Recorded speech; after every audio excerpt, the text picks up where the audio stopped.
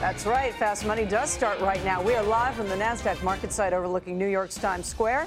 I'm Michelle Caruso-Cabrera. Our traders on the desk are Tim Seymour, Steve Grasso, Brian Kelly, and Dan Nathan. Tonight on Fast is a major development in the crypto universe that Brian Kelly says is, quote, a game changer for Bitcoin. He'll explain. Plus, Disney earnings are on deck, and one trader says the stock could add some magic to your portfolio. He's going to tell us how high he sees it going. First, though, we're going to start with the big winners this week. Check out some of these names. We talked about Apple and Tesla all week, but Pfizer was up 6%, Kraft Heinz up 7%, Molson Coors up 8%, and, of course, a big week for tech giant Apple hitting a $1 trillion market cap. That was up 9%. We thought it would be a perfect time to play Trade It or Fade It. You know how this works, right? This is I'm going to give you a name. I think we understand this. Yeah, well, I have to explain to the viewers. You tell us if you're buying it, a.k.a. trading it, or selling it, a.k.a. fading it. Kicking it off with Pfizer up 6% this week. BK, you're fading it or trading it? Well, you know, we played this game a lot, and it's always confusing. But in this case, I actually think fade it is the right thing to say here. Because fade it doesn't always mean necessarily short it. But look, you had this big run up. You've got insider selling here. Take some off the table and fade it. I tell you, look at that chart, though. For a chart that's done almost nothing for the last 3 years, it actually looks like you're starting to, the technical guy in me tells me this chart looks like it's breaking out. It very well could be, right? But I'm saying you've had this massive run up here. Why wouldn't you take a little bit off the table? If you're a technical guy, come back, buy it on at support.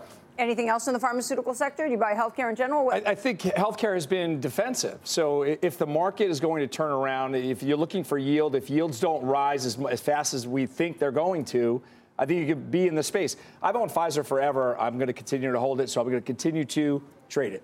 How do you own it when the president is always complaining that you raise the price of your product? Like, you've got this constraint Didn't bother it on already. there. Didn't bother it. It's close to. But do you think it would be higher otherwise? You can't prove the counterfactual. No, I know it's right? hard. I know it's hard. Well, I tell you what, if I think about the pressure that's on this sector from the administration, I mean, isn't this the story we've heard for every administration on both sides of the aisle? So I think biotech is really the place you want to be. I actually think these names are breaking out. And everyone that reported, including Amgen and Gilead, which are names that I think have struggled because the balance sheet is very good and there's not much in the top line, started to show some improvement in the pipeline. I like Amgen. I like Gilead. I just wonder one last thing. I just wonder if the FANG stocks do continue to come on, if the money comes back out of here, because it seemed like a rotation. Yeah. So that would be my only caveat. If there is a rotation, but actually, like Tim's play on the biotechs too, I'd go smaller cap biotechs, XBI, which is the smaller cap biotechs, because who's Pfizer going to buy to fill their pipeline? Some of these kind of newer drugs out there. So if you take some profits in Pfizer, then trade the biotechs. Dan, what do you think? Historically, the large biotechs have actually traded very well when they made good smaller acquisitions. Last night we had Christopher Rohn on. He was doing some charting there. Amgen was one of the names. Yep. I know you like it fundamentally. It really does look like it's been basing for years, and it looks like it's about ready to break out. When you see the breakout that we saw like last week in Eli Lilly, it went up in a straight line, like 10% after a massive bait. I think some of these big cap, cheap biotechs have that potential from here. Kraft Heinz was up 7%. Stevie Grasso, what are you doing with this? This is an M&A story. So it's down 17% year to date, but it's popped recently 19% off the bottoms.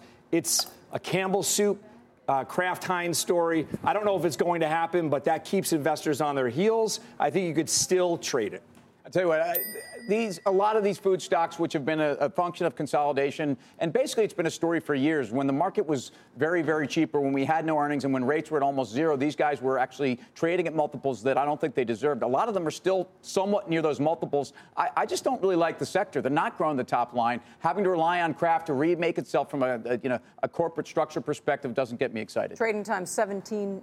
Next year's earnings. Yeah, but I think that's a really good point. Not cheap relative not crazy. to But we were looking at but these stocks. Your point was when rates were zero, they had some yield. They're defensive, that sort of thing. We're looking at them at like 22 times. Like, why are they trading here? So now we're looking at EPS growth of like mid-single digits, sales growth of low single digits, trading at a market multiple 17, 18 times. Makes little sense. And a yield of 4%, though?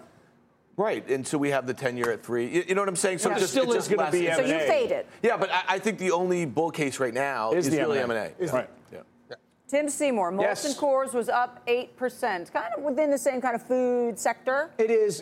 Look, the beer stocks 2 years ago, again, were a really hot trade. There's been a lot of consolidation in the sector over the years. Obviously, Bud has been consolidated by the Brazilians. Molson Coors, first of all, a guy like me, has a tough time getting a simple man's Coors Light in New York City these days. It's a great beer. I like the company. I actually think it was oversold. The key to this earnings release is the fact that the expectation was very low. They reaffirmed 2018 guidance. The free cash flow here is very good. One of the problems with a lot of these companies is the balance sheet. So 4 times EBITDA in terms of debt to EBITDA 4 times. I want to see these guys pay some of that down.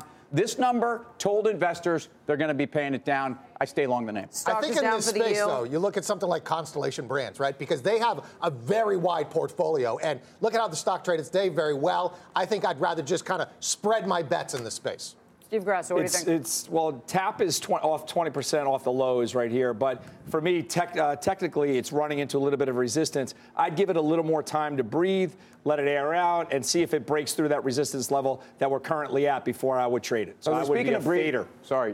Speaking of breathing and airing out, Molson had some big news in terms of an alliance they made in the cannabis sector this week. In fact, they're going to actually be making cannabis-infused beverages. The beer sector is very concerned about what's going on in the recreational. Didn't Sam Adams, weren't they the first one to do that? I believe that. Sam Adams is as an alliance, Constellation as an alliance, and Molson is deciding that they're getting into the game, and I think this is actually good news for the sector. That's why it's up 7% this week. I think that may have something to do with it. Anything in this? Well, again, it's the Constellation Brands. I do anything that is touching cannabis, though, that is the threat to all these alcoholic beverage, adult beverage companies. So if they can get into that, that's the growth area, and you want to look for that. If you can't beat them, buy them. That's right.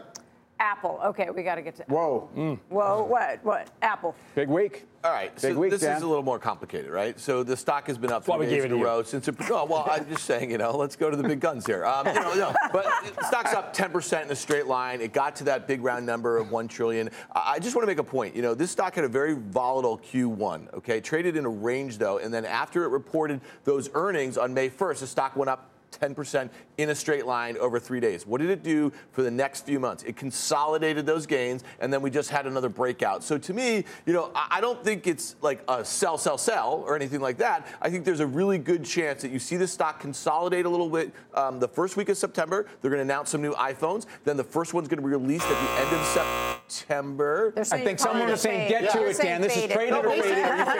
But I think it's a big gun. I think there's a very good chance you see this stock consolidate. There's going to be a lot of news coming out in the next couple months. I don't think you have to buy it right here. Took Dan a long time to I'm with big guns over here. I think you fade it. Yeah. And to me, it's the exact same trade as Pfizer, right? Maybe there's some good news in there, but you've had this spike straight up. If I just look at it and take the name Apple off it because people get super emotional about it, I fade it. I'm not emotional about this at all, and I think you guys are firing cap guns. Bottom line is what happened Wednesday night after the bell was this company told you that their service revenue is actually really growing, and it's not reliant just on iPhones, and that the company is going to continue to give you back $25 billion in the form of buybacks or at least a dividend improvement. That, to me, is very impressive. I don't think everybody's in this story, or I don't think people are waiting. I would trade it. That's how you play the game. Stevie Grasso. I think you've been here the longest out of everybody here. And there's one indicator that I think I know well, and that's the media hype indicator. Like when the media is going crazy over something, I get very nervous about that stuff. No, I agree. It's usually I think it's the $1 trillion So you freak yourself out, MCC. Yeah, I know. Got it. The $1 trillion market cap is definitely a little frightful, but the value growth, Apple has been consolidating for the last couple of months. So this breakout, I think, has more legs to it, has a little more momentum to it. I do believe that I would trade it. Yes, nice. I would trade it. Does anybody believe when you hear Jim Cramer talk about this should get the multiple of a Clorox, which would put the thing at $300 instead of $200 because he sees it as a consumer products company. Yeah, I get it. Kramer said something the other night or the other day on Scott's show on the halftime, which I've never heard him say because he's been the guy you just own it and you never trade it. Okay, so he could actually play this game with us if he wants to call in right now. He'd probably do better than you. But he kind of intimated that if you have massive games, you may want to fade some of them. I think I'm quoting him. But I don't get that, and this has nothing to do with Jim's view on the stock. If you actually think a stock is, you've been bullish on a stock and you actually still want to own it, then you're basically getting long. We say this all the time. That night, by going home long the position, you might as well be buying that stock implicitly. That day, Has something just suddenly changed? If anything, I think the story's gotten better. I'm not fading. All right, coming up. Earnings season continues next week, and the chart master says Disney is looking magical heading into its report. He'll tell you what's got him so excited. Plus, check out this stock. It is surging since its IPO in March, and traders are still piling into the name. What is that? It's a mystery chart. We're going to tell you what it is and why it is so popular with retail traders. We are live from New York City's Times Square, and there's much more fast money right after this break. Welcome back to Fast Money. We have got a Bitcoin alert. It is a big day for the crypto universe as the chances of a Bitcoin ETF just took one giant leap forward. Our Leslie Picker is live in the newsroom as the crypto desk with the details. Hi, Leslie. Hey, Michelle. The company is called Bakkt, B-A-K-K-T, and the hope for crypto enthusiasts is that this startup will help bring digital currencies to the masses. It's backed by the New York Stock Exchange's parent company, ICE, and a slew of other big corporations. To start, Bakkt will provide trading and conversion of Bitcoin versus fiat currencies. But the platform has big goals. It's aiming to become the infrastructure that helps institutionalize digital currencies on a large scale. In addition to ICE, Bakkt is backed by the likes of Microsoft, Boston Consulting Group, and Starbucks. Bakkt could be used to convert Bitcoin and other digital coins into U.S. dollars that can be used at Starbucks stores, which means, yes, you can buy your coffee, or in my case, iced coffee, with crypto. Microsoft is helping with the cloud solutions to create the global ecosystem for digital assets, and some big names in the finance world are also backing the venture, including Fortress, Galaxy Digital, Pantera Capital, and Susquehanna. The platform is expected to launch in November, so let the countdown begin, Michelle. Yes, let's do that. Thank you, Leslie. All right, our crypto baller, Brian Kelly, says this is, quote, the biggest news of the year. He's over at the Plasma to explain why. Wow. Take it away. This is huge news that I think the market is completely underappreciating. So let's talk about why this is the biggest news of the year for Bitcoin. Right here, it paves the way for an ETF. Last week, I stood up here and said, you know what? I don't think the ETF is going to get approved. And guess what? Winklevoss ETF got rejected. Why? Because there wasn't a U.S. regulated exchange and there wasn't U.S. regulated custody. That's what this does. They're now going to have a U.S. regulated exchange trading Bitcoin. They have a licensed warehouse, which is how commodities are stored. That's going to make it a lot easier for an ETF to come through. It's even better than Bitcoin futures. That's the second thing that I think people are missing. Problem with Bitcoin futures, very limited set of people that can trade it, and a lot of people use it for hedging.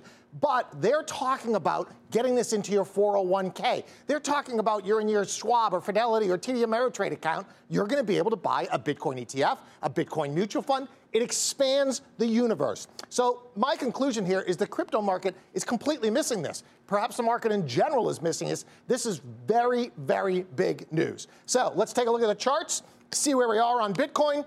We've had this huge, painful bear market. Look at this, though. We've had a little pop here. Probably that was the move on the anticipation of an ETF, which didn't happen, and now we've retraced. So if you're looking for an entry point in Bitcoin, this might just be the place. Hey, now, let's look. There's one more, Tim. You got to hold on there, buddy. Yeah, I got excited. one more. The bid here, dude. Look at this. What's going on here? This is Ethereum Classic. Why is it up 11%? This afternoon or this evening right now? Because Coinbase just announced that they are likely to have trading and add it to their platform August 7th or later. They're doing the final testing right now, and they anticipate having it on there. That's your Coinbase effect right there. Now, Tim, I can take all your questions. I'm told this is the biggest Bitcoin news of the year. How is it that these guys are ahead of the pack on this? Or what, without getting too in the weeds on what technically they've put together here, do you believe that this is about to happen? Oh, yeah, absolutely. I mean, they're talking about launching in November. So they have been working on this in stealth mode for the last 14 months. They have already talked to regulators. They're ready to go. I mean, for them to launch a full-scale regulated exchange by November, they have to be working on this. Why didn't Bitcoin pop more, do you think? I mean, people, like back in January, this would have been back in January, Bitcoin would have been worth. up 20% on this news. So I think the bear market has just broken people's spirit, frankly, and so people aren't really looking for this. And, you know, a lot of the people that I talked today hadn't seen the news, came out at 8:30. People hadn't seen it till 2, 3 in the afternoon, so the market's still digesting this. And remember, most of Bitcoin trading happens in Asia, so it was released at 8:30 this morning. That's 9:30, 10 o'clock at night on a Friday night in Asia. When Asia wakes up, you might see this thing pop. Beeks, why is this? I have the Cash app, right? And so I have cash on it and I have Bitcoin on it. And I can go and I can pay anybody in cash or Bitcoin. I just don't understand why this is that important. I could walk into a Starbucks and I could convert my crypto into fiat dollars and I could buy my Frappuccino. What's the latte? All right, so the other part of this is that Starbucks, they're going to allow you to take your crypto and effectively kind of load a U.S. dollar card with this. We don't have a problem with our payment system here in the U.S. As you said, you can take your Cash app, go in there, it's not a problem. This is more of a move forward, and if you look at Starbucks' history, they're really at the forefront of digital payments, particularly in the retail space. So to have them involved is more of a signal that this is becoming more of a mainstream. Now, if you go globally, they're talking about Bitcoin as a global currency, which is what I believe it could be. And you look at globally, people are going to start using Bitcoin. People will use Bitcoin to buy their coffee if their currency doesn't work well. BK, is it going to move the needle for ICE? I know it's a small aspect of their business, but is this going to move the needle? You probably think it'll move the needle incrementally at the start. ICE has lagged just a bit in the space. Do you think that this can have domino effects through their whole entire business if this really starts to take off? So my view in general, yes, I do think it will. My view in general is that most of the stuff that are traded on exchanges today will be blockchain-based tokens in 3 to 5 years, and so ICE is ahead of the curve on that. All right. BK, you made your case. Thank you. He's fired up, man. I mean, I've never seen him like that. He sure is. Coming up, snap, crackle, drop. Oh. The once loved social media stock is down 40% from its highs this year. One trader says it's about to get a lot worse. Oh. He will explain. In the meantime, here's what else is coming up on Fast. One Chinese internet stock is on fire, and some traders see even more gains to come. We'll give you the name. Plus, how would you like to turn time into money? It ain't no fairy tale, but it is one trader's Disney options trade ahead of earnings. And he'll teach you how to do it too when Fast Money returns. Welcome back to Fast Money. The Netflix of China, Aikichi, is on fire this year, up 60% since its IPO in March. But what is it exactly? Dominic Chu is in the newsroom for us with all the details. Hi, Dom. Well, Michelle, by now we've all heard the comparisons between U.S. companies and their respective Chinese counterparts. Those comparisons, as imperfect as they are at least good enough for government work, so to speak. Alibaba is like the Amazon of China. Weibo is like the Facebook or Twitter of China. And Baidu is like the Google of China. That gets us to iQIYI, which is a spinoff from Baidu. iQIYI has been called the Netflix of China, and as of its most recent quarterly report, it had 67.1 million total subscribers. But presumably not everyone that uses the platform is a subscriber, paying or otherwise. The company's IPO documents showed that as of the end of last year, it had 421.3 million monthly active users, around 126 million daily active users on mobile devices. iQIYI had its public debut on the NASDAQ back on March 29th. They got a lot of headlines after it priced its IPO at $18. It subsequently dropped, but it's up around 60% since then. It's been a volatile stock thus far in its short life, and it's been getting a lot more attention from traders. If you look at trading volumes, which were relatively tame until June, those volumes have really kind of taken off since then. According to data from FactSet, average daily volume over the last 30 days has shot up to around 30 million shares. That's versus an average of 20 million shares over the last 90 days. So, Michelle, will it remain as popular and or as volatile in the weeks ahead? That's a big question for traders. Back over to you guys. Yeah, sure is. Let's ask him about it. Thank you, Dom. Let's trade it. Tim, what's your fast take? Well, I'll tell you what, I'm a buyer of the stock. And the bottom line on this story is I do believe the analogies between all these Chinese counterparts and the U.S. names. I mean, this really is the Netflix of China. They're probably competing with Youku. But if you look, ultimately, again, the subscriber growth is insane. These guys will be north of 100 million subs by 2020, which is, I mean, think how fast Netflix is growing and how excited you are. And I realize, it's a different market. Think of these guys. They're definitely going. Ad revenues continue to grow. And that, to me, is a very big part of the story because 45% ad growth is what gets investors excited. If people are willing to reward Netflix with the multiple they do, I think you should be taking a look at this stock with that kind of ad growth.